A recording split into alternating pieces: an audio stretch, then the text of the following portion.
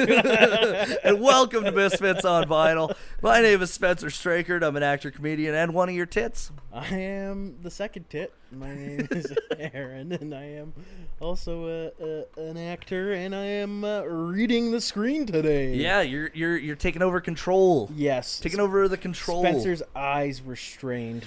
Dude, my eyes are so bad now. Yeah? I haven't gotten a new pair of glasses. I've only went to the optometrist once, and that was when I got these glasses, which was first semester of university.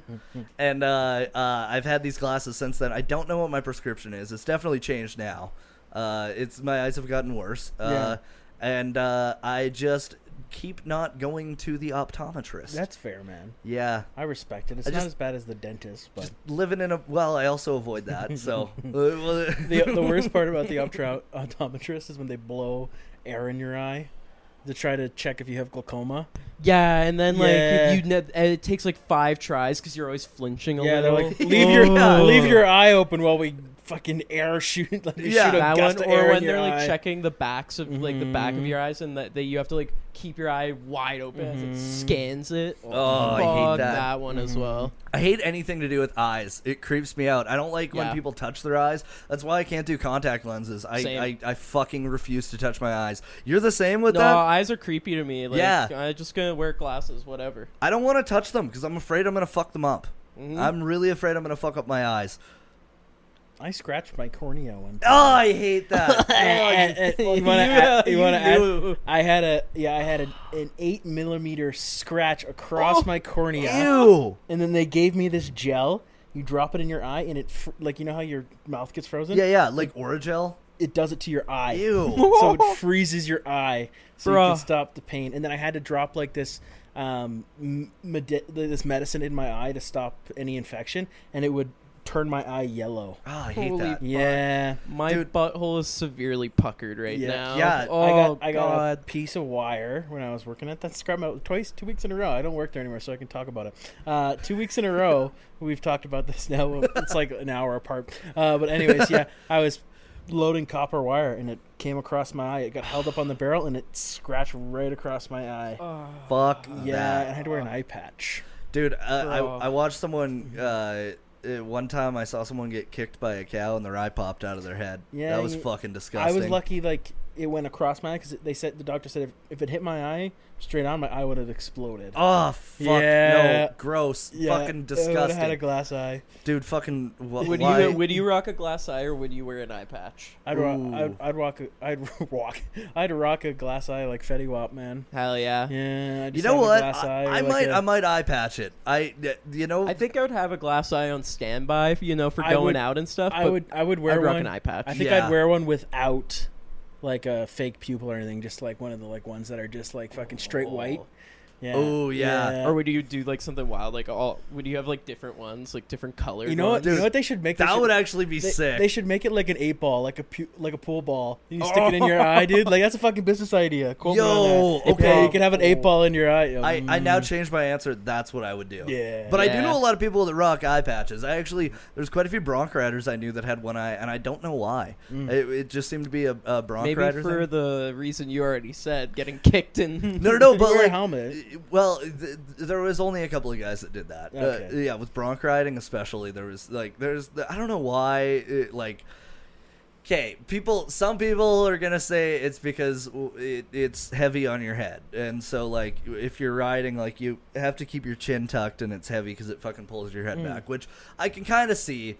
I can see that, but I would disagree with it completely when it comes to bull riding. I'm like, wear a fucking helmet. Like, that's the dumbest thing to... Well, if you wear like a lacrosse cage, they have like a pointy chin, and your chin's exposed. It's like sticks out, so you could definitely get your chin down. Yeah. Yeah, because it's not like a hockey mask where it wraps underneath. Lacrosse, it's open on the bottom. Yeah, see, and like I always had like a hockey mask on with like bull riding. Funny enough, the helmet that I got my head stepped on with was an actual like certified bull riding helmet. Nice. And it shattered. Nice. So that fucking says a lot about it. Nice. Did its job. Yeah, it did its job. It actually did it kind of by chance because the helmet shifted when I fell. So the cage was in line with my mouth because I didn't have a chin strap on. and the bull stepped on the cage, and I remember seeing his hooves coming down, and I thought, that's gonna fucking hurt. And like as soon as he connected, it popped the bolts off the face cage, drove the face cage right into my mouth, like directly in. My teeth like popped through like the lower part of my lip and my top lip too. Like I have scars all around where, you know, underneath facial hair now obviously, but yeah, I it did a number on me. But if I hadn't been wearing the helmet, I probably would have been dead. So Yes. you know, Did its job. Well, it did its job. I cracked a helmet playing hockey one time. Ooh, I went headfirst into the crossbar and my helmet cracked. Yeah. dude, I had a gnarly concussion. that yeah, would yeah. that would fucking hurt. Yeah. No. That'd ring your bell.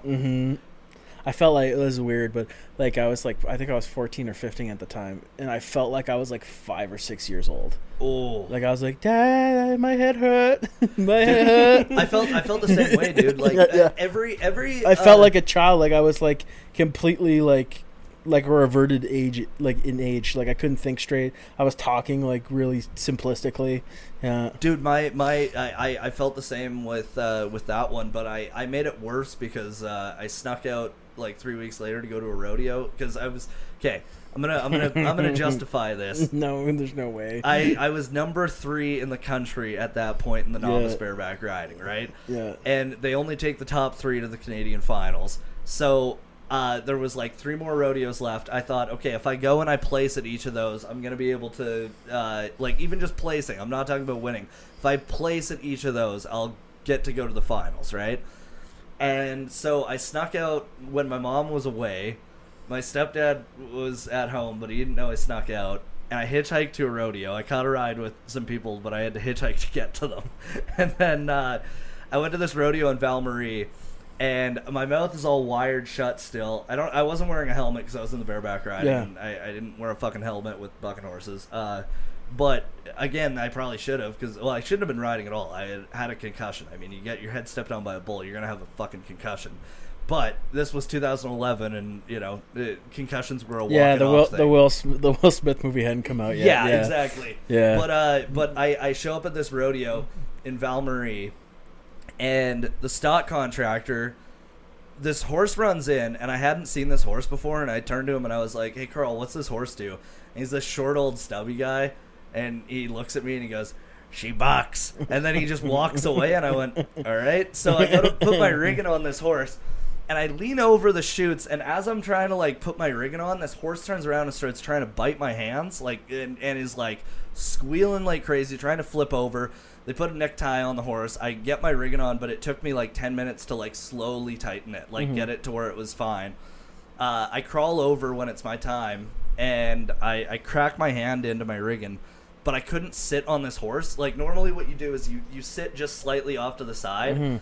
And you sit off to the side that like you're riding with. So if you're left-handed, you would sit to the left side of the horse, so that if the horse flipped over in the chute, the rigging isn't going right into your chest, right?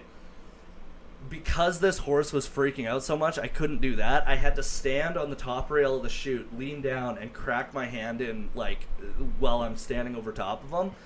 I cracked my bind. I slid up like over top of him. And I couldn't like put any pressure on this horse or move my hand at all, or else like started just losing it. So I had to nod my head standing over top of this horse. And as soon as the chute cracked, like as soon as I heard it, I just dropped my ass and threw myself underneath my rigging. That fucking horse reared around the gate, and I remember just seeing like the lights in the top of this arena, and then the ground, and I was just like holding on for dear might. Like, dude, there was nothing I could do. Like, and he just came out, first 3 jumps, stood on his nose, and then reared back, and then stood on his nose and reared back. And I remember the 3rd time he reared back, he went up so high, and I saw so much of the ceiling and so much behind me that I thought he was about to flip over on me, because it was just like, he was that unhinged. Starts like spinning on the spot, he's going absolutely crazy. I don't know how I stayed on, but I remember hearing the whistle, and I went to double grab, and I fucked up, and my leg ended up going over top of my riding arm, and like basically essentially locked my hand into the rigging. And so now I'm backwards on this horse, and this horse fucking takes off around the arena, hits every single post going around the arena with my body. And I'm just like, I remember my head just bouncing off, and I was just like, oh, fuck, Mom's going to be so pissed. Like, that was the only thing I'm thinking in that moment. And, like, so they finally... The pickup men finally stopped this horse, and everybody they had to get like 10 guys out there to like surround the pickup men's horses too to stop this horse from moving. Pickup men like have to literally pull me up over top because I'm so wedged underneath this horse now, and also my rigging had been slipping. If it had been another like 30 seconds, I probably would have ended up underneath the horse and just gotten the shit kicked out of me. So, anyways, I get out and I like, you know, come back to the shoot, whatnot, and I'm like, I don't think anything of it. I end up winning, which is fucking insane. So I jumped from number 3 to number 1 that weekend, and I was like, all right, I'm good with that. I'm good with number 1. I'll take it. But then I was supposed to go to another couple of rodeos the next weekend, and it was my 16th birthday. And I remember we had a field trip with like our science class. And the whole time I was just like, I think I'm going to puke. And we're outside and it's so bright and sunny, like Saskatchewan, September, right? And we get back to the school and I sat down on a rock, like where the buses come to pick us up in like the bus loop. And I was just like, I started to pass out just from sitting there. And my science teacher comes up and she's like, are you okay? I'm like, yeah, I think I just need to get home. Dude, I went home, and for 4 days, I couldn't speak. I couldn't look at anything. Like, light was fucking with me. My mom was still gone at this point, so my stepdad was, like, having to look after me. He's like, I think that, like, you got a severe concussion, and, like, what you did last weekend just really made it worse. And, yeah, that really fucked me up, because that made me not want to do it as much after that, because it was, like, it was just such a fucking crazy wreck. Yeah. Sorry, that was a tangent about that. That's okay. That's a cool story, man. It's a very interesting story. Yeah, fucking crazy, though. And then I went to the Canadian Finals in 2nd place, and I fucking lost. So. Well, speaking of history.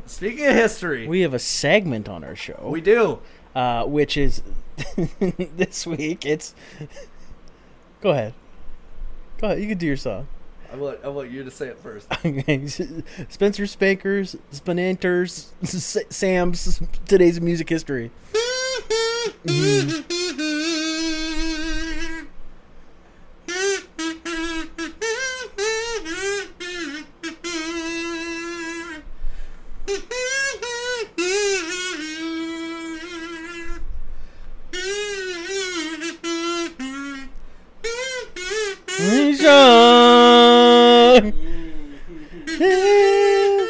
Nice. It's You Belong With Me by Taylor Swift.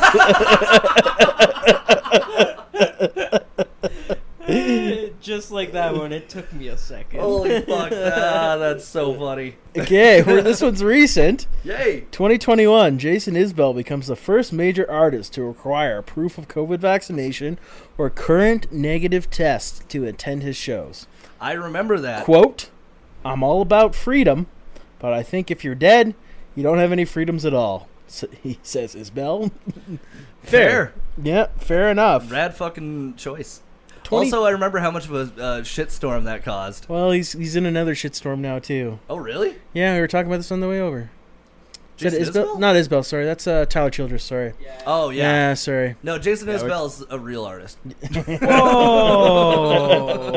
2010, Blues Bassist. Hold on. What the fuck do you mean?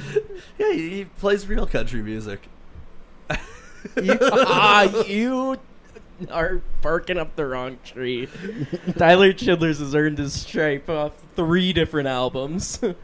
Yeah, and so did Florida Georgia Line. They're not the same. You cannot They're not the compare. same, bro. Tyler Childers is Bro. got so much more going on. Yeah. That man knows fucking outlaw. That man knows true country. I don't know. I wouldn't go as far as knows outlaw, but I feel like you're in the wrong ballpark with that. He's not Florida Georgia Line. He's so far from Florida Georgia Line. Yeah. Yeah, he's more like Morgan Whalen. Sam's gonna be. You just don't like country. Sam's gonna be Morgan Whalen. If I do. No, That's you the obviously thing. don't. I do like country. I What's wrong with him? I just am not. I don't know. I just don't dig his music. I'll be honest. That's an opinion one. That one's an opinion one. Yeah, fair I enough. can take an Everybody's entitled to opinion. their own opinions. Yeah. But yours is wrong.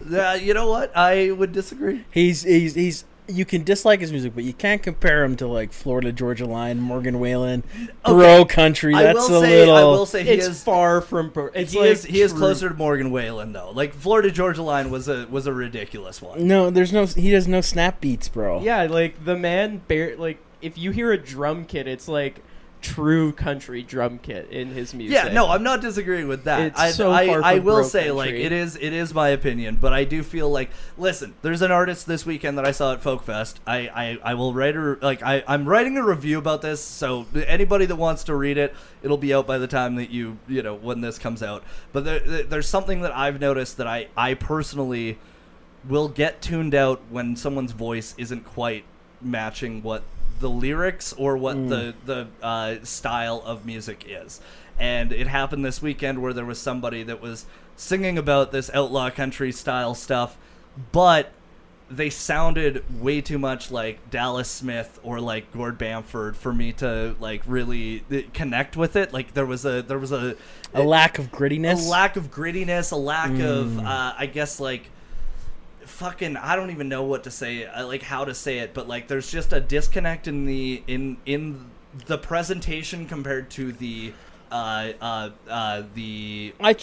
I can understand a little bit of that with. I mean, he falls a little more, I think, in like the Americana folk sort of range than he does in like he's closer to that than he is to outlaw country. I think yes, but I think there's been a huge shift in the last like decade of outlaw country, like to what Tyler Childers is doing now. I would say like because outlaw has always been about being your own self. Like it's a very like just true freedom, like almost libertarian in a sense. Yeah, and that's what Tyler Childers is all about. Like that's his messaging. Like outlaw country isn't the sound; it is the messaging. I think it is the sound too, though. I don't know if I agree with that completely. I don't But, even like, know. what is I don't the even know difference? if there's. If you look at Willie Nelson versus Johnny Cash, like they sound similar, but also so drastically different. It's their lyrics that makes them outlaw. I think lyrically yes, but I don't know if there's really an outlaw country anymore.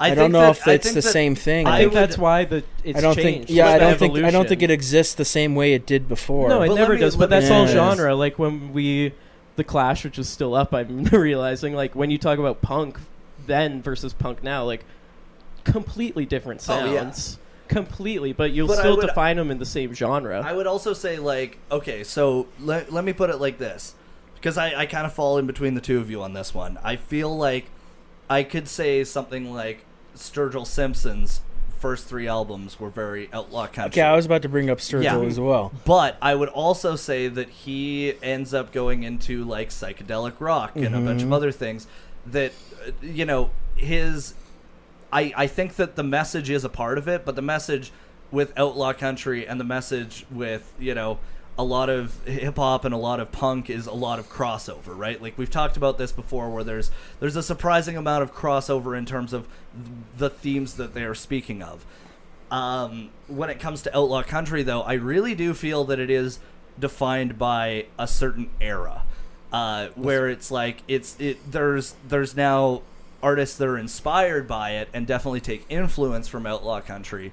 But I would say, like, if you were going to put on an outlaw country playlist, I wouldn't necessarily even throw in like a Sturgill Simpson into that No, playlist. and I'd be like Johnny Cash, Merle Haggard, Waylon Jennings, Chris TVZ. Christopherson. Yeah, well, I think it's also a little bit of a lifestyle in a time period. Like, that's kind of Yeah. what I was getting at. Like, Yeah. it's a 60s, 70s, these people, like, not all of them, but the ones that were, like we did an episode on Towns Van Zandt. He was Yeah. outlaw country. Blaze Foley's another one. Those were actual drifters, people that, you Yeah. know, lived the lifestyle of train hopping and working as ranch hands and, Yeah. you know, living a hard life, singing songs. Smuggling pills. Yeah. Fucking doing But the I think hard it's dirt. I think it's I don't know if it exists in the same capacity. I think there's a good point. It's inspired, but I don't think Absolutely outlaw country inspired. lives anymore.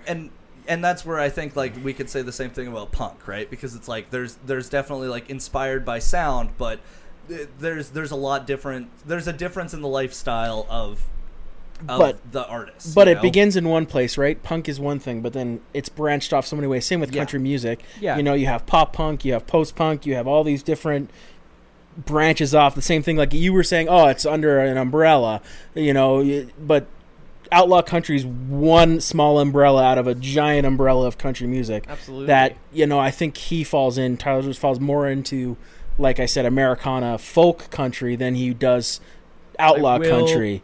The only thing I'll just add is literally this week, Tyler Chidler's title, like his face is on the outlaw country playlist for Spotify at the moment. Okay, well, I mean, but I would also say Spotify can do weird shit with playlists. They can, that doesn't mean anything in particular, but the genre itself, all genres are evolving, and he is considered outlaw. I'm also not gonna lie to you guys. I don't fucking know a single Tyler Childers song. I just talked out of my ass and got you so. But I did because he's amazing. I'm familiar and Sam's familiar, and we even have a disagreement on. We just have different opinions. I think we'll both agree he's really fucking good. And like I said, I think he falls into a style of country that is heavily inspired by outlaw, but I don't think outlaw is the same anymore. No, I agree. I agree. It's not the same. I think it's a period in time. Was what you said it was, and I think the evolution, it's modern outlaw, if anything, or post outlaw, because it's what else could you consider outlaw now? If you were to name other artists, I'm not super well versed, but I would even from one of our unreleased episodes, I would put William Prince. He falls into some outlaw, especially with the Reliever album. That's a very outlaw album. I would put him in okay, now let me say this. I would put him in the soul same outlaw. Yeah, I put him more in the category that I'd put Ian Tyson in, where it's really strong storytelling, but it's more I would say that one would fall more into the Americana. What's his name? Zach Bryan, I think. What about someone like Orville Peck? Orville Peck, where does he fall in this umbrella? I think he definitely has a lot. He goes between that.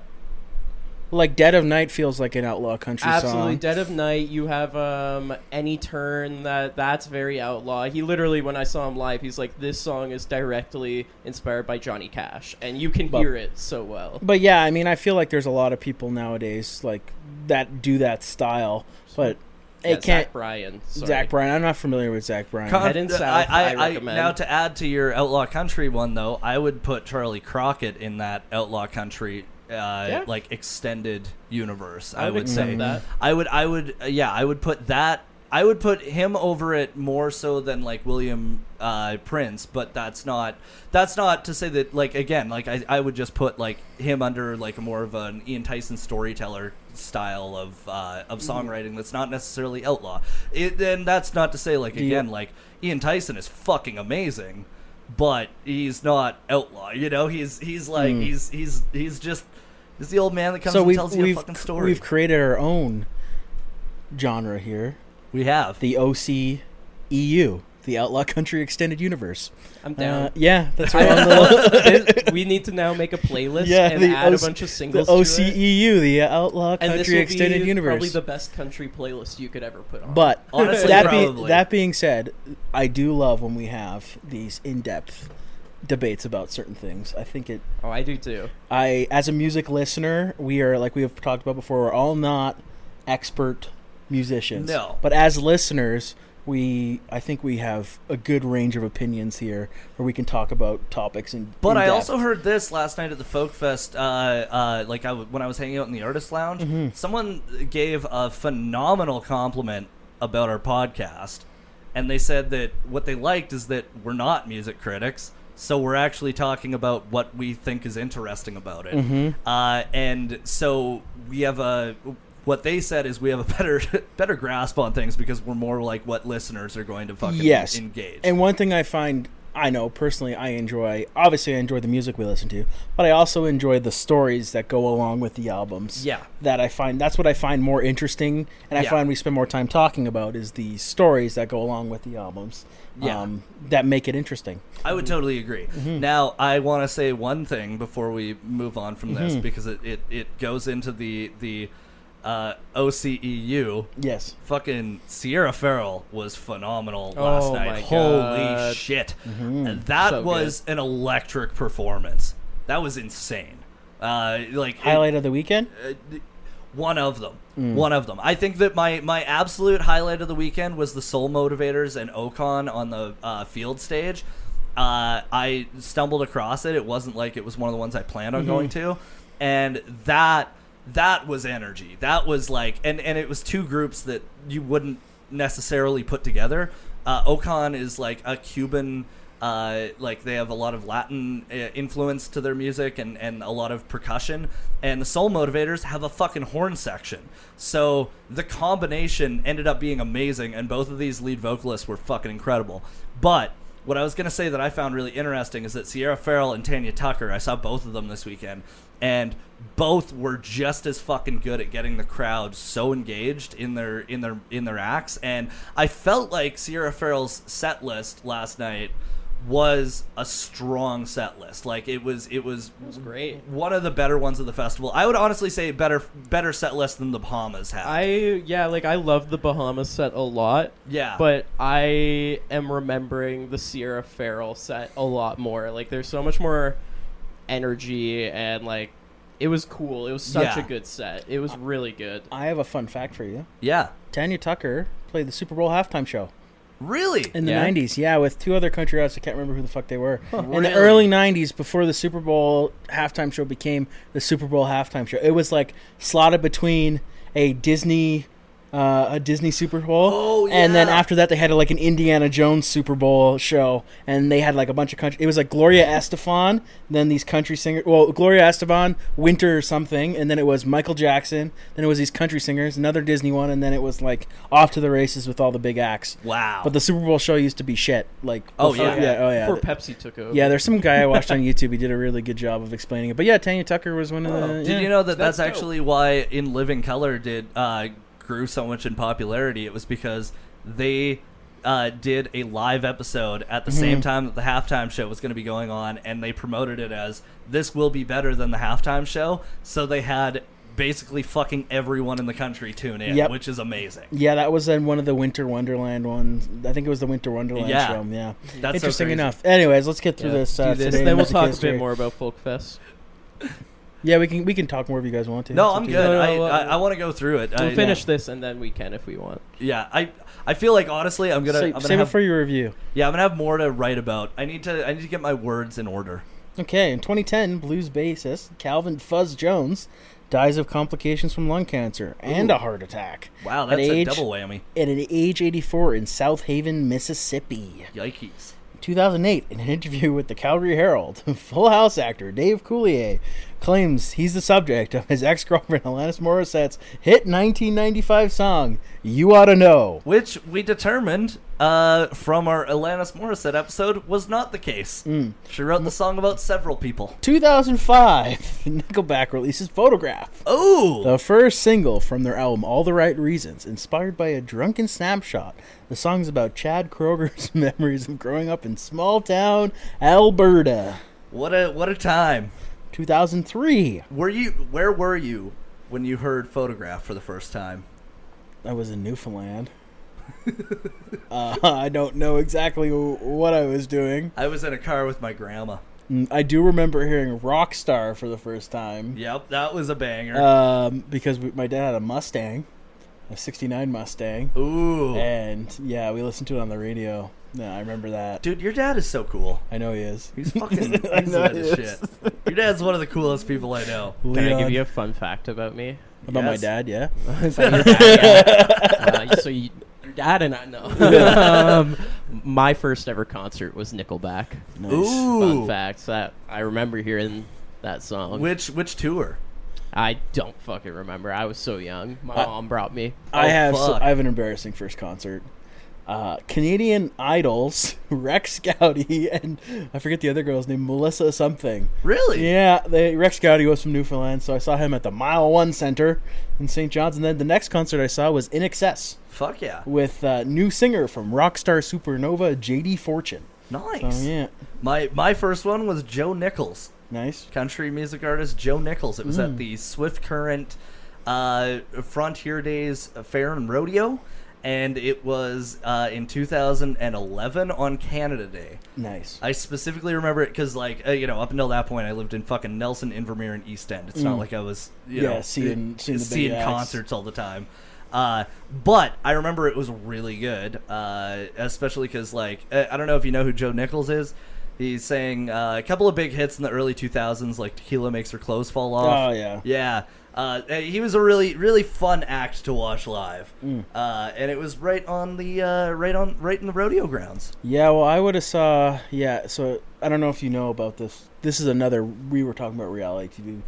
Well, but this was a reality TV show from the mid 2000s. Which did you get that on raw video? Raw audio. Ooh, 4D. Why is my seat vibrating? Oh, I smell it too. Disney's 4D experience. Spencer's shithole. Oh, I hear it. I smell it. I feel it. I don't wish that on At anyone. the Epcot Center. Only this summer. Epcot ball. Epcot ball. I was hoping that one was going to be louder than it was. Anywho, 2003. I'm gonna just abandon my story. I'm gonna give less of a fuck about that now. Darren Malakian of System of a Down plays the annual Hollywood Stars Night celebrity baseball game at Dodger Stadium. Vexed by his teammates, he writes "Old School Hollywood," which appears on the next album, Mesmerize. One actor gets a specific mention: Tony Danza. Yeah, that Cuts makes in sense. line. Cuts in line. 2002. Lisa Marie Presley marries actor Nicolas Cage. And they lived happily ever after. Nicolas Cage. A union that lasts less than 4 months. Nah, not happily ever after. Can't give a fuck about the Verve. 1994, Leonard Skinner releases Endangered Species, their 8th album. 1993, Lionel Richie finally divorces his first wife, Brenda Harvey, who was his college sweetheart after carrying out a secret relationship with Diane Alexander since 1986. Ooh, that's It was a long only time. a matter of time. Richie married Alexander on December 21st, 1995, and fathered 2 children, Miles Brockman and Sophia Richie. I bet when those kids went crazy, he would go, "Whoa, what a feeling! They're dancing on the ceiling!" Nice. I feel like that's it. Everything else is, yeah, I feel like I'm good. Okay, 1978, Muddy Waters. He played the Carter White House. nice. Nice. That's All pretty right. good. I Not have bad for our music history. I have a little segment, Ooh, which is a challenge for all 3 of us. ooh, I that like will a. transition into our album of the day. Okay, I want us to name some solo acts that had more successful solo careers or completely different sounding solo careers than they did with a band. Okay. I got an easy one. Michael Jackson. Yep, Michael Jackson. Okay, fair. Tyler, the Creator. I got a bunch in my mind right now. I don't think Tyler the Creator counts. This one's completely different sounding. Okay. Darius Rucker, Hootie and the Blowfish, Yeah. country singer. Oh, word. Yeah. Phil Collins. Phil Collins. Peter Gabriel, Yep. not completely different sounding, but uberly successful. I would say definitely. I would say Peter Gabriel different sounding for Yes, sure. definitely. Phil Sledgehammer Collins, and I felt Sulphur like Hill. after Peter Gabriel left, Genesis just became Phil Collins' True. outlet in a way to create more music. Blanking on so much right I am now. too, and Villo Vallo, I wouldn't say yet, but like because him is still supreme, it's still popular. But like since they disbanded in 2017, he's been working on creating his own solo career, and he's touring stadiums and headlining festivals right I now. wouldn't say Don Henley was bigger than the Eagles, but he No. had a very successful solo career. Very successful solo career. I feel so dumb that I'm blanking on his name because we talk about him like every other episode, but Doobie Brothers. Michael McDonald. Mike Yeah, fuck. Michael McDonald. Michael I literally McDonald. just thought of him too. So Yeah. fucking okay. Beyonce. True. Yeah. True. Timberlake. Yeah. Timberlake's another one. Okay, that's a good one. Bobby Brown.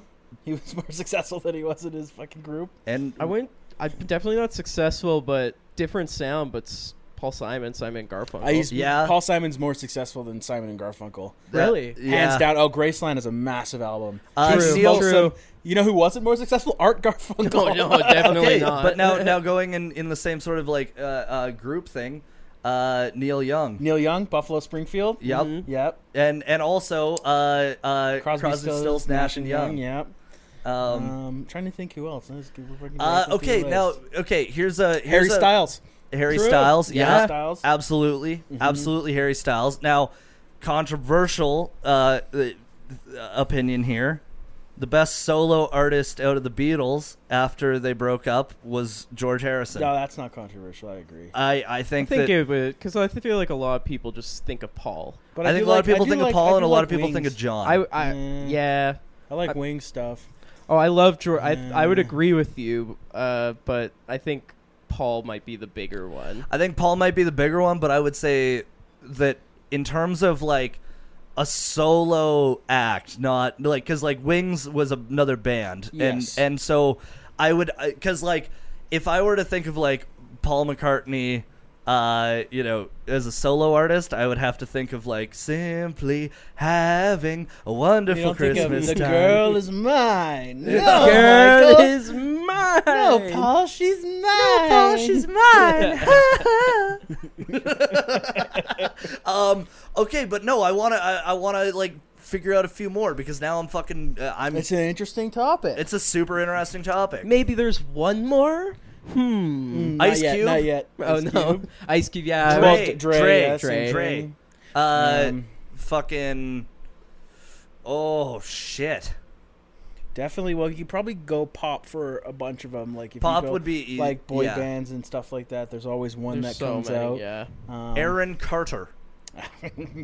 No, he was a solo artist from the start. From the start, the solo artist, Nick Carter. Nick Carter. Nick Lachey. Let me do a little lookup. See if we've missed any big ones. Lance I Bass. guarantee you, we're gonna be like, oh. Oh yeah, we're 100% gonna feel stupid after this. I mean, we got a lot. I'd say I'm pretty proud of how many we went I am through. proud of that, like as a collective. But I watched all of us die a little on the inside when we realized how hard this was. Let's see. Okay, so Well, this list is. It's okay. This one's actually by the numbers artists who sold better than their bands. okay, So Morrissey okay, yeah. and the Smiths, Bobby Brown we mentioned, yep. Lauryn Hill, Lauren Hill. Bjork. I didn't even know she was in a band. Omarion, don't know. Method Man, Method Man, yeah, that's another good Iggy one. Pop. Iggy Pop, yep. I don't know who Jadkiss is. Ooh, wasn't Pharrell in a band? Yeah, before? he was in Nerd. Did you say Yeah. Jadkiss? Yeah, Jadkiss. Did you mean Jadakiss? Yeah. Who's fucking bad at pronouncing rappers now, Aaron? Sting, yeah. Lionel Richie, the Commodores, we were just talking about. Yep. Wyclef Jean, Jeff Beck, Ooh. the Yardbirds. Phil Collins is listed here. Kenny Loggins. Okay, yeah. No, you know what? Also, look at just how many like themes of movies Kenny Loggins made in the 80s. Ozzy Osbourne. Ozzy, yeah, okay, but now, you know what's wild is that he's more successful, like, than the band was. That's Well, some of these are like, so Billboard entries as a solo artist, 6 songs, 23 albums. Billboard entries as a group, 2 songs. huh. Huh. Okay, let's see. Some of these are lame, like Camilla Cabello and shit like that. Lou Reed. Oh, Lou Reed, yep. That's wild. Ricky Martin. Ricky Ice Martin. Cube we mentioned. Yep. George Michael. Oh, that one is so fucking obvious, too, because I literally just watched the Wham doc, like, a couple of weeks ago. Joan Jett. Joan Jett, okay. Timberlake we mentioned. Yep. Busta Rhymes. Buster He Rhymes. was he was part of Leaders of the New School. Yeah, that makes sense. Chaka Khan. Flava Flav. Tina Turner. She had more as a solo artist than she did with Ike.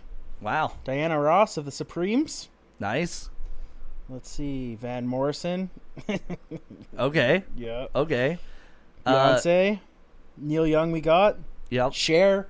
we Cher. missed. Yeah. Eric Clapton. That's a big one. That one is so obvious. Cream. Yeah. And we even talked about that a few episodes ago, didn't we? We did. At We number literally one, did. which we got was Michael Jackson. Fuck, Yeah. man. We did okay. We did okay, but man, we missed some obvious ones, and I'm sorry to our listeners. I know that you have so much trust in us knowing everything, and I we apologize. did pretty solid. But one that we didn't miss, we're going to talk about right now is Dallas Green, City and Color. City and Color. Every week, and I forgot it again. Every week on Misfits Online, we review an album. Sometimes it's a really popular one. Yes. Sometimes it's one we really like. Sometimes it meets in the middle. Sometimes it's just Canadian. And this one, it's a Venn diagram of everything. Everything. And we review the album. We talk about the artists, where they came from, what they did, and how they sung. And this one's interesting because I've seen City and Color a few times. You saw them together. We saw them together. That was the last time I saw them, was at the Jube.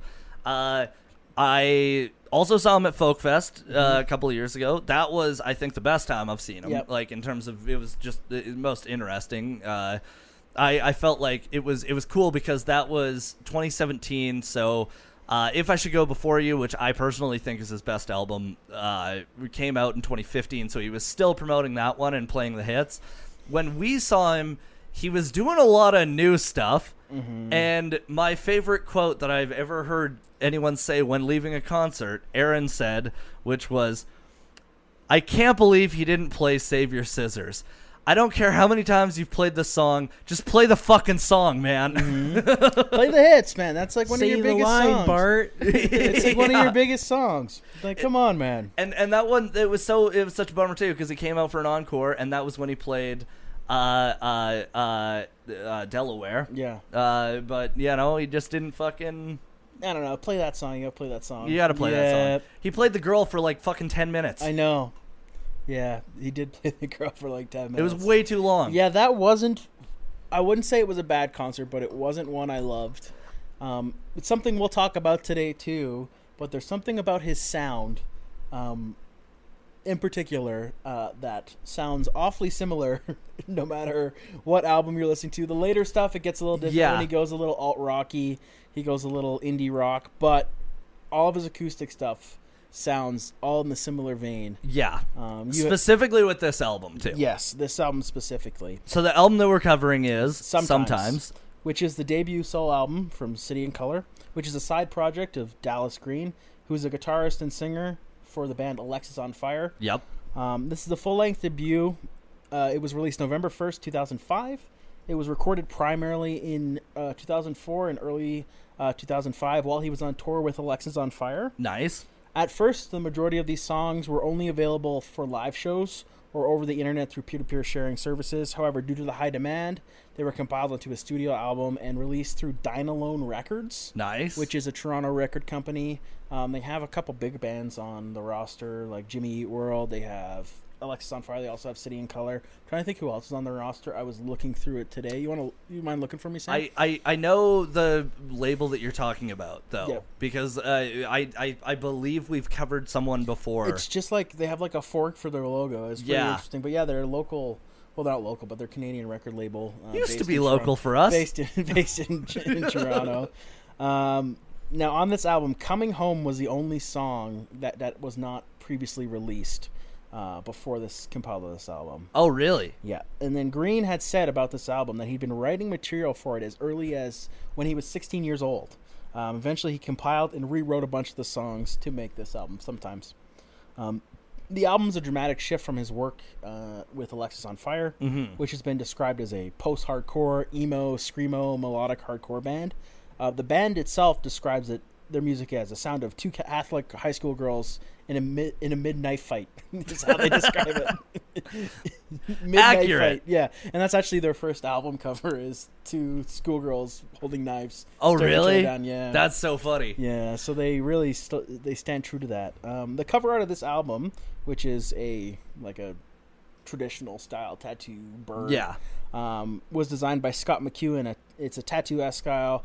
In a tattoo-esque style, Green has stated, "Still may decide to have some of these tattoos inked on me at a later point in time." I mean, he's covered in tattoos, so maybe he did. Yeah, maybe he did. Yeah. Okay, now I have a question for you. Yes.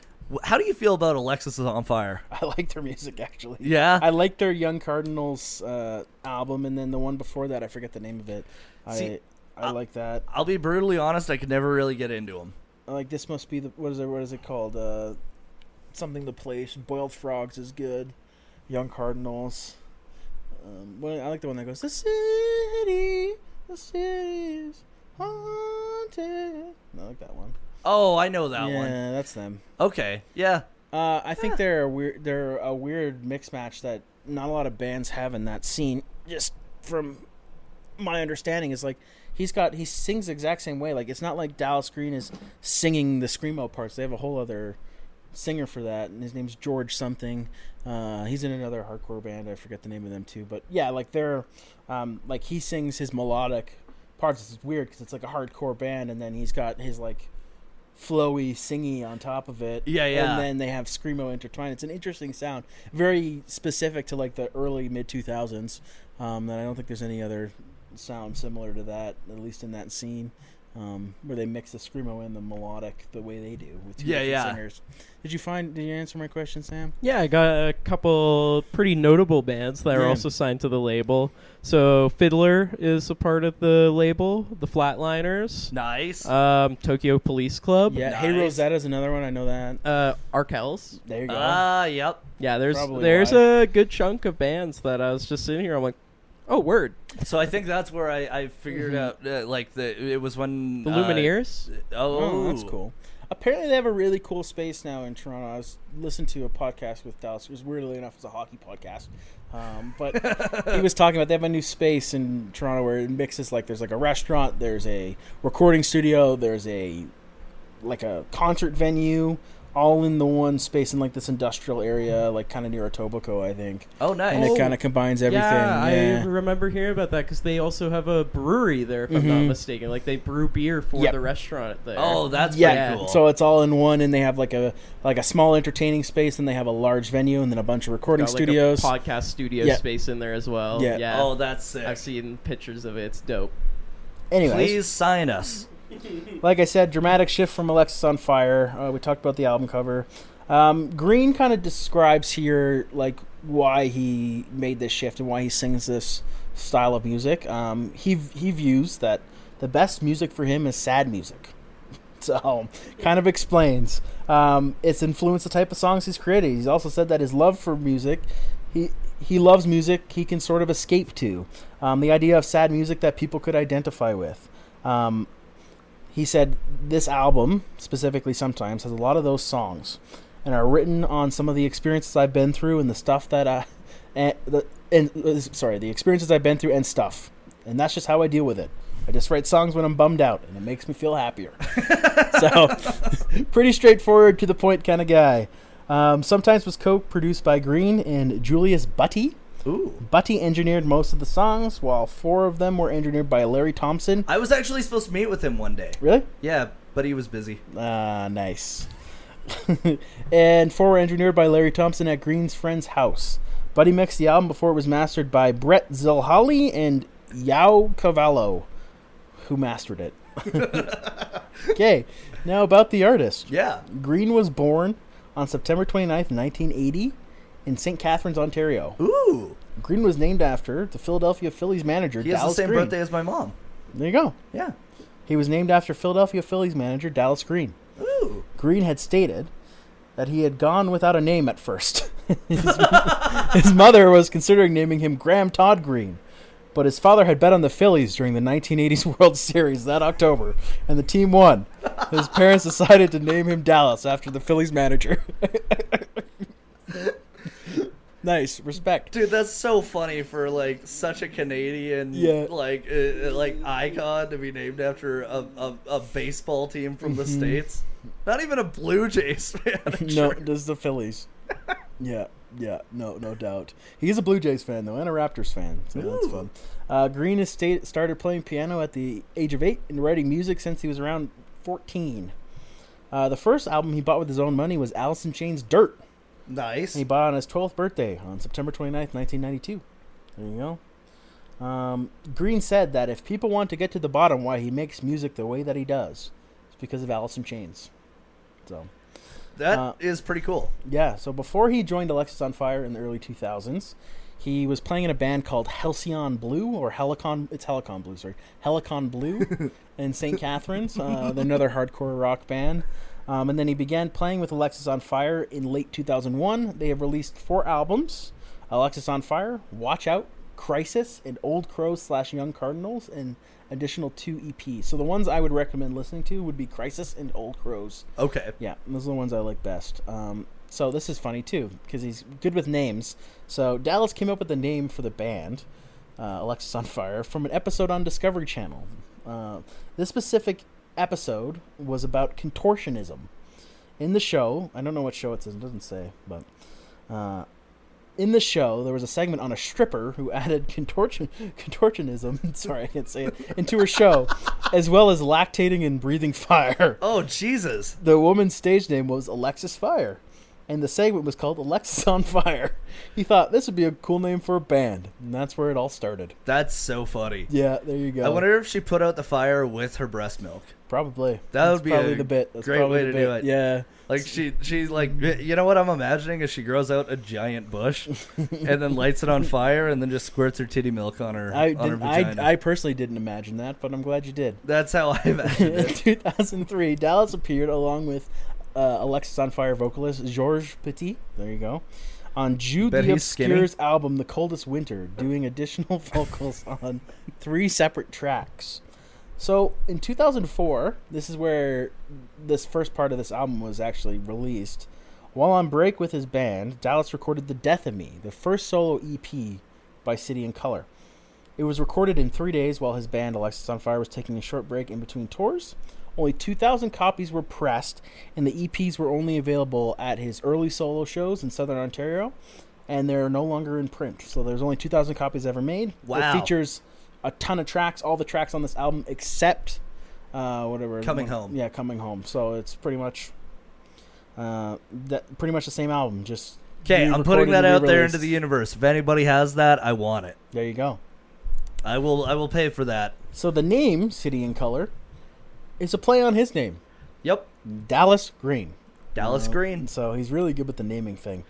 And I do have to say, it is a good name. Yeah, it's not bad. It's pretty good. It's memorable.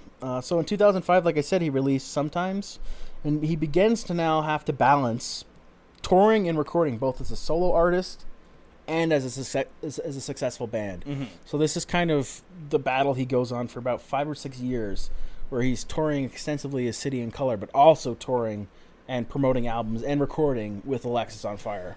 Because Alexis on Fire recorded their biggest albums in 2006 and in 2008. Yeah. And this is right after he recorded his first album and then his second album in 2008, which is also a big hit for him. Kind of brought him more on the mainstream than Sometimes did. And then he also followed it up with releasing the single of The Girl in like 2009 or 2010, and it was played for fucking ever. Yes.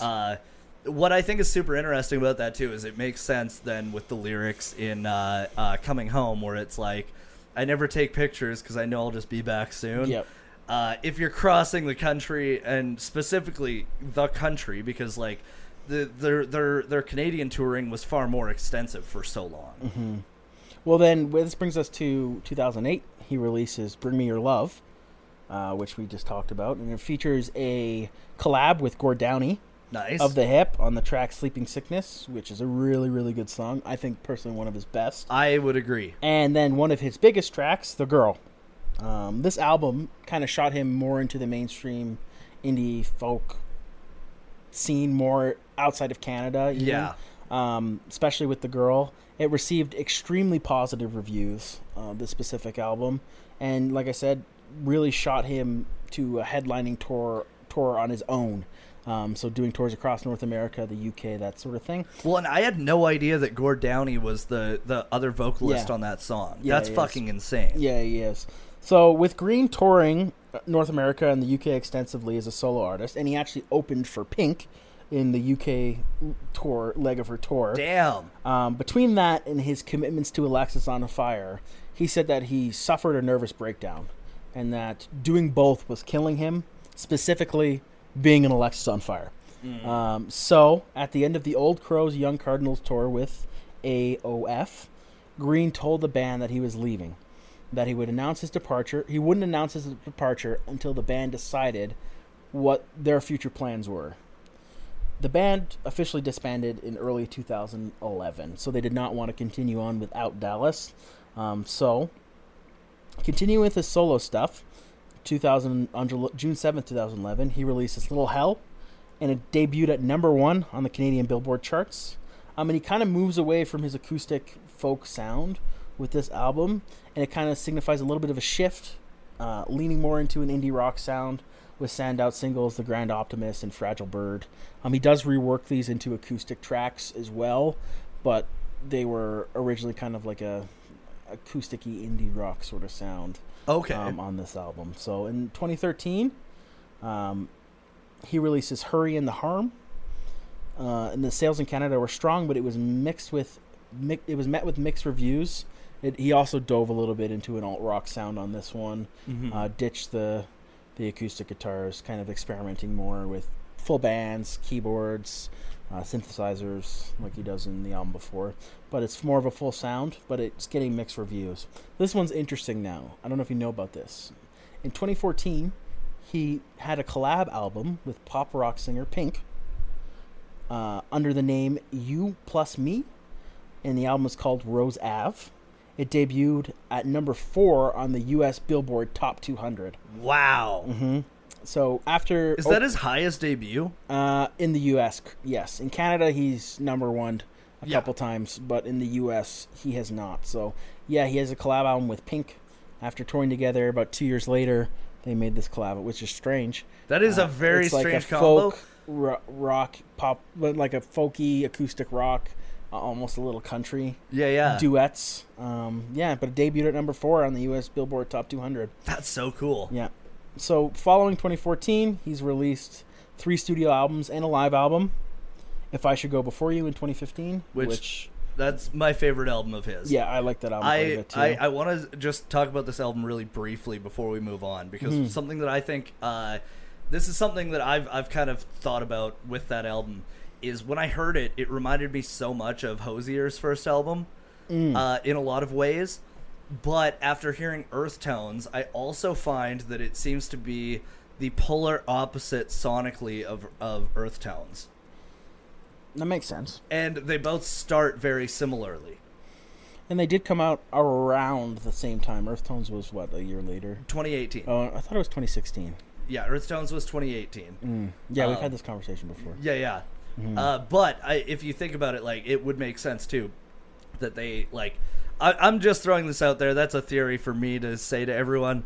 I think that Dallas and Affy maybe had a big old plan nobody else knew about except for them. That they'd have 2 sonically cohesive albums that complemented each other, yet were different. There you go. They both start with tracks about women. Well, he's released multiple albums, so like I said, Yep. I Should Go Before You, and a live album, Guide Me Back Home, in 2018, Pill for Loneliness in 2019, and then he just released The Love Still Held Me Near in 2023. And A Pill for Loneliness, it goes a little bit further away from the alt and back into the acoustic. That's the time that we saw him. Yeah. Now, this most recent album, apparently, it's quite good. It's getting some good reviews. I haven't listened to it. I think it came out in March. But he's dealt with, like, some personal stuff going on. His longtime friend and manager actually drowned while they were on tour in Australia. Shit. And then I can't remember what, I think his nephew or cousin or someone died close to his family. Fucking Phil Collins could have helped him out there. Yeah. But anyways, that's it for him. That's all I have for about him. Damn. Short and sweet. I mean, there's not much on his page, like, without diving into a bunch about Alexisonfire, which I don't know if we'll ever do an Alexisonfire album. I mean, I'd be down eventually. I doubt it, but there's not a lot to be said. Like, literally everything I've just told you. Actually, I have, I guess, something worth saying. He was talking about this on this podcast, that how strange it was, because they were like 18 or 19 when they blew up with Alexisonfire, and then he was like 25 when he blew up with City and Color, and he was like, yeah, I was like at the West Edmonton Mall, and I was walking by the skating rink, and people were figure skating to my song. He was like, it was like the weirdest thing I've ever heard. That's weird. Yeah, I think it was Coming Home or one of the songs off of Sometimes. But yeah, it might have been Save Your Scissors. It's like, yeah, I was just walking by and I look out and there's like 15 teenage girls figure skating to my song. He's like, yeah, I think I made it. What a strange feeling. He's like, I'm like 25, I'm buying some sneakers, and I like hear my song played at the biggest mall in fucking Canada. Yeah, so if you want to know how it feels to make it in Canada, it feels like being at the West Edmonton Mall. I bet that there was also a lot of girls finger skating to his album. Oh, Spencer. Oh, Spencer. Doing a lot of figure eights, you know? A couple of little things I can mention, I suppose. He also has toured with Tegan and Sarah, Girl in a Coma, Butch Walker. Did she wake up? Nice. A couple different things he's done. He's a really, loves Shad. I don't know. There's all sorts of different things here. Shad, dude. Yeah, but anyways, that's it for about him. Now we get into some notable tracks off the album. Yeah. Obviously, there is Save Your Scissors, Hello, I'm in Delaware, Coming Home. Some other songs I do like on the album. I like Casey's song. Yep. Sam Malone's decent. In the Water, I Am Beautiful's okay. But this brings us to the conversation I want to have. Yeah. They sound so much alike. A lot of these songs are very similar. That's my main criticism. The songs are repetitive in sound and in content. And like when I was 10 or 11, the lyrics really hit hard. Yeah. But now that I'm a grown-ass man, I'm kind of like... I had this conversation actually with Siobhan about him. And it was not just Siobhan, it was also her dad. Like, her dad was like saying that, the nothing's that deep, No. It's very much like playing deep, and it reminds me of like the Family Guy skit from way back in the day, where it's like, yeah, this is like that guy playing guitar on a college campus, and it's like, I have every beer bottle I've ever drank on the board above my bed, and it's just like it kind of gives that vibe a little bit. Mm-hmm. And not that I don't like the songs. There's a lot of good songs in it, but they are a lot very much the same. Yes. I don't think he is spectacular lyrically on this album. I think he gets way better. Yes, I think he gets way better in time as well. Like, I'm just going to read off a lyric off of Like Knives. Okay. Your words are like knives. They peel my skin and pierce my soul. Your body will burn tonight, though my heart may still remain cold. Yeah. Dude, that's some Tumblr level shit. That's like 2012 Tumblr girl shit. Yes, the sheets are stained with the memories of your soft kiss. Now all I have is a paper and pen to remember you with. Ew. Mm-hmm. Ew. So, not to overly criticize. I mean, he was young, and some of these he wrote when he was 16. But there's some... But edit, man. Yeah.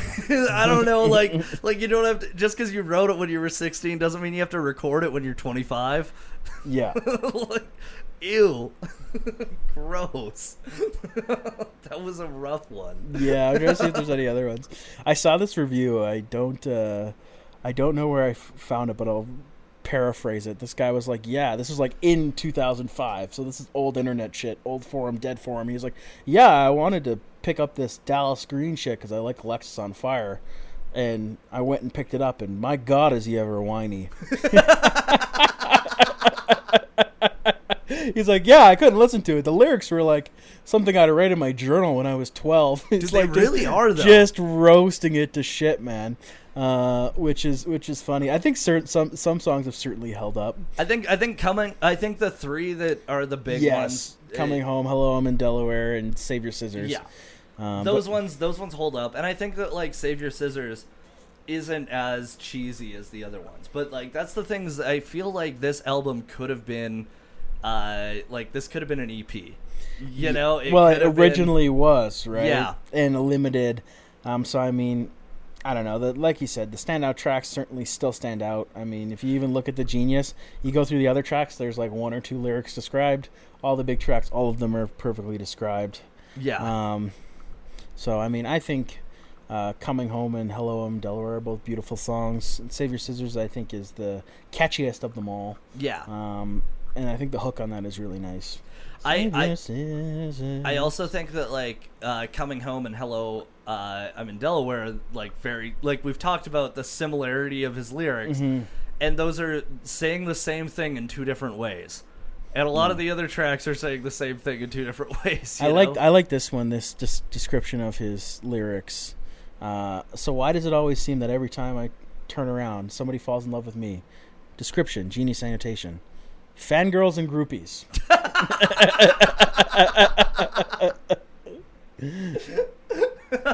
And then he says, this has never been my sole intention.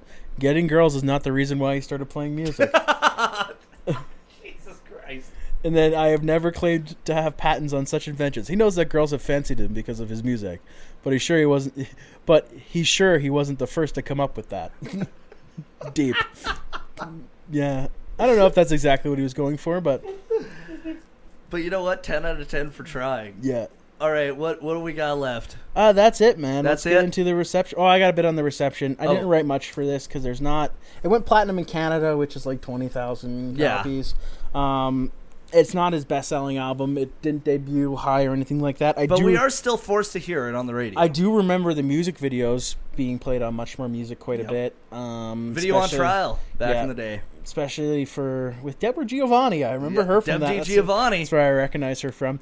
Video on Trial, that unlocked a memory. Yeah, Video on Trial for anybody that's Canadian. Give it a watch.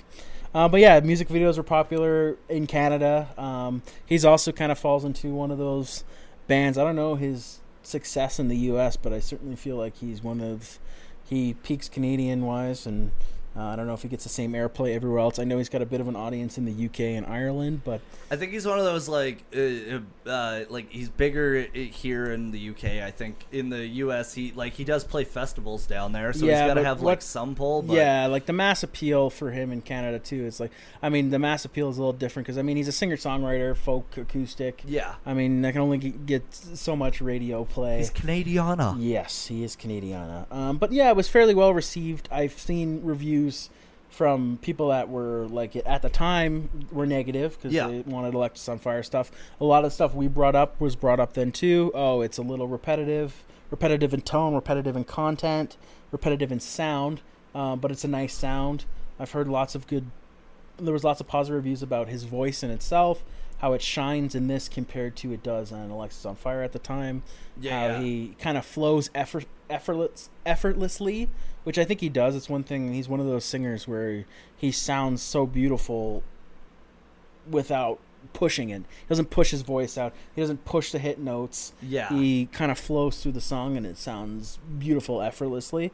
So I give him that. But like we said, it's a little repetitive in sound and repetitive in its content. But with that, we can review the album. Yeah. Each week we review the album on different elements such as technical, musical, lyrics, reception, album art, and does it hold up? I think technical, you can't really go that high. It's recorded in like houses and it's acoustic and it's pretty straightforward to the point. That being said, though, it is crisp acoustics, which is nice because you hear a lot of people do acoustic stuff that sounds. I think his guitar playing is decent, and yeah. that falls more in the musical side. But it's I think some of it is just straight chord progressions, but some of it he does a little finger picking and does brings a little more pizzazz to the mix. Yeah, yeah. I think technically I'm cool coming in at like a 5 or a 6. I don't think it's a short solo album. It's like 40 something minutes long. It's to the point acoustic music. Nothing technically innovative. Yeah, I'd probably agree with you. I'd go in at I'm gonna say a 6. A 6? Because I know I'm gonna go lower in some other places. So we're at 5.5. So yeah, we're at 5.5. Musical element. Now this one's interesting because it's tough to say. Because yes, we've also talked about how his music sounds the same in the long run as well. Mm-hmm. But at the time, yes, it does get repetitive on this album. But it was also so different than what he had done before. It was his debut. He was taking a risk too. Yep. I mean, obviously he was working on his solo stuff while in this post-punk band, this hardcore band. But I don't know. I think musically, it's Now, if we're including his voice in it, I would rate it higher just because his voice is incredible. I think he's got a great tone of voice. It's silky smooth. Yeah. I think like a 6.5, a 7. I think a 7 is fair. I think go 7. I think I'll go 6.5 as well. Yeah. Although repetitive, I think it's still quality. Yeah. It does sound the same, but the same doesn't sound bad. Yeah, I would agree. I don't think that it's it's not bad. It's just that it's like it's kind of coffee shop music. Yes. Now this is not an album I'd listen to on a regular basis. No. There's a reason that I sold it. I used to have it in my collection. It is a bit of a bummer. But not in the way that other albums are. Like you could go to like an Elliott Smith album and it's a sad album, but you're listening to it for that reason. Yeah. You're sad, you want to listen to it. I don't know if I'd listen to this album because I want to listen to sad music. No, I feel like there's better options to choose too. Yes, and like if I do listen to anything off this album, I'm listening to Save Your Scissors. I'm listening to singles more than I'm gonna listen to the whole album. And like I honestly think like re-listening to it for this podcast was probably the last time that I'm going to listen to it all the way through. Mm-hmm. Like it's just it's one of those albums where I'm like, yeah, I've heard it. I know what it's about. Yes. Okay, now if we get into lyrics though, I have to go a lot lower mainly because of like them not holding up, and I do think that lyrically he has become a lot better. I think that like Sleeping Sickness is a fucking phenomenally written album or song. Yeah. Sorry.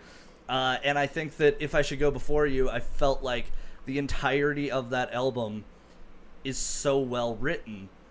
I feel like this one, because there is so much repetition, there's so much corny lyrics. There's it's just apart from the hits, but even like I said, there's some crossover there. I would honestly go at a 4 for lyrics. I would go a little bit higher. Yes, we kind of pointed out some of the cringier stuff, but I think it certainly on certain tracks they flows really well. I think it gets his point across, although might be a little bit simplistic in nature. I think he sets the tone pretty well. I think what'd you go, 5, 4? I did a 4. Yeah, I think I'm more at a 5.5, maybe 5 a 6. Yeah, I think there's certainly worse lyrics out there. I mean, we've done some hip hop lyrics that are just like this one's a different type of lyric than the hip hop ones. Yeah. I mean, he definitely like I can't imagine Dallas Green saying "run shit like diarrhea." Although I really want to hear him say it like diarrhea. Running shit like diarrhea. And I run shit like diarrhea. I think that's more of run shit like diarrhea. Save your shit for someone else's diaper. My diaper is too full. I don't think the shit will fit in. Save your die. There goes my bowels. Nice. Anyways, lyrically, wipe my ass with every TP I have. Reception. Now, this one, it was hard to find any sort of like big reviews on it. For some reason, I think this is like fairly niche of an album. I thought it was more popular than it I thought it was too, but I think that's because we live in Canada. Yeah, I thought it might have been. There was no real like major publications. It wasn't even a part of his Wikipedia page, anything about reception. Yeah. So I feel like a 3 is probably not a 3 out of 10. I was thinking like a 3 out of 5. So maybe a 4 or a 5 is probably fair. Yeah, I'd say that because like right now where we're sitting at it, we have to do album art too. Yes. Okay, I'd go probably highest on album art out of anything that I've done so far. I'd say 7. Yeah, I think a 6.5 is fair. So like, I don't know where we're at. I didn't do the math. We're at a 6.25 out of 10. I think that's fairly fair. I think that's fairly fair because the tracks that are great on this album are like 8s and 9s, but the ones that aren't are so low. Yeah, I think that's fair. I mean, I do love his stuff, and I think he matures more as he goes on. And maybe it was a mistake on our part doing this album in particular because we both are a fan of him. We've seen him in concert. Yeah. But it is an interesting album. I also somewhat picked it because it's something we're familiar with and something that was short to do. Yeah. But anywho, so we're at, what, a 6.25? 6.25 out of 10, baby. Yeah, I think that's fair. What do you think, Samwise? I got to agree. I think I agree with all your points. Yes. Like, he's grown so much as an artist, and, like, you can look at this album and compare it to other stuff. Like, like you said, Spencer, when it just started autoplaying and you didn't even realize because everything fucking just sounds the same. Everything sounds the same. I had no idea. Looped the whole fucking thing while I was doing dishes. I think 6.25 is 6.25. a pretty solid, generous review for it. That was a good one. That was a good one. Yeah, good chat. That was a good one. That was a long one. How long did we run that one, Sam? Outside of the like almost 15-minute break because of my camera, we ran like an hour 15. Yeah, tight. That's pretty tight. All right, well, thank you for tuning in, and we'll see you next time. Anal contusions. Thank you for listening to this episode of Misfits on Vinyl, hosted by Spencer Strikert and me, Aaron Walsh, and of course produced by Sam the Tech Man, Sam Lindsay. If you like us, please rate us, subscribe to us, share us. Our socials are Misfits on Vinyl Podcast on Instagram and TikTok. If you want to send us an email with any suggestions or criticisms, we love that shit, so send it away. It's misfitsonvinyl@gmail.com. We love you guys. Thank you.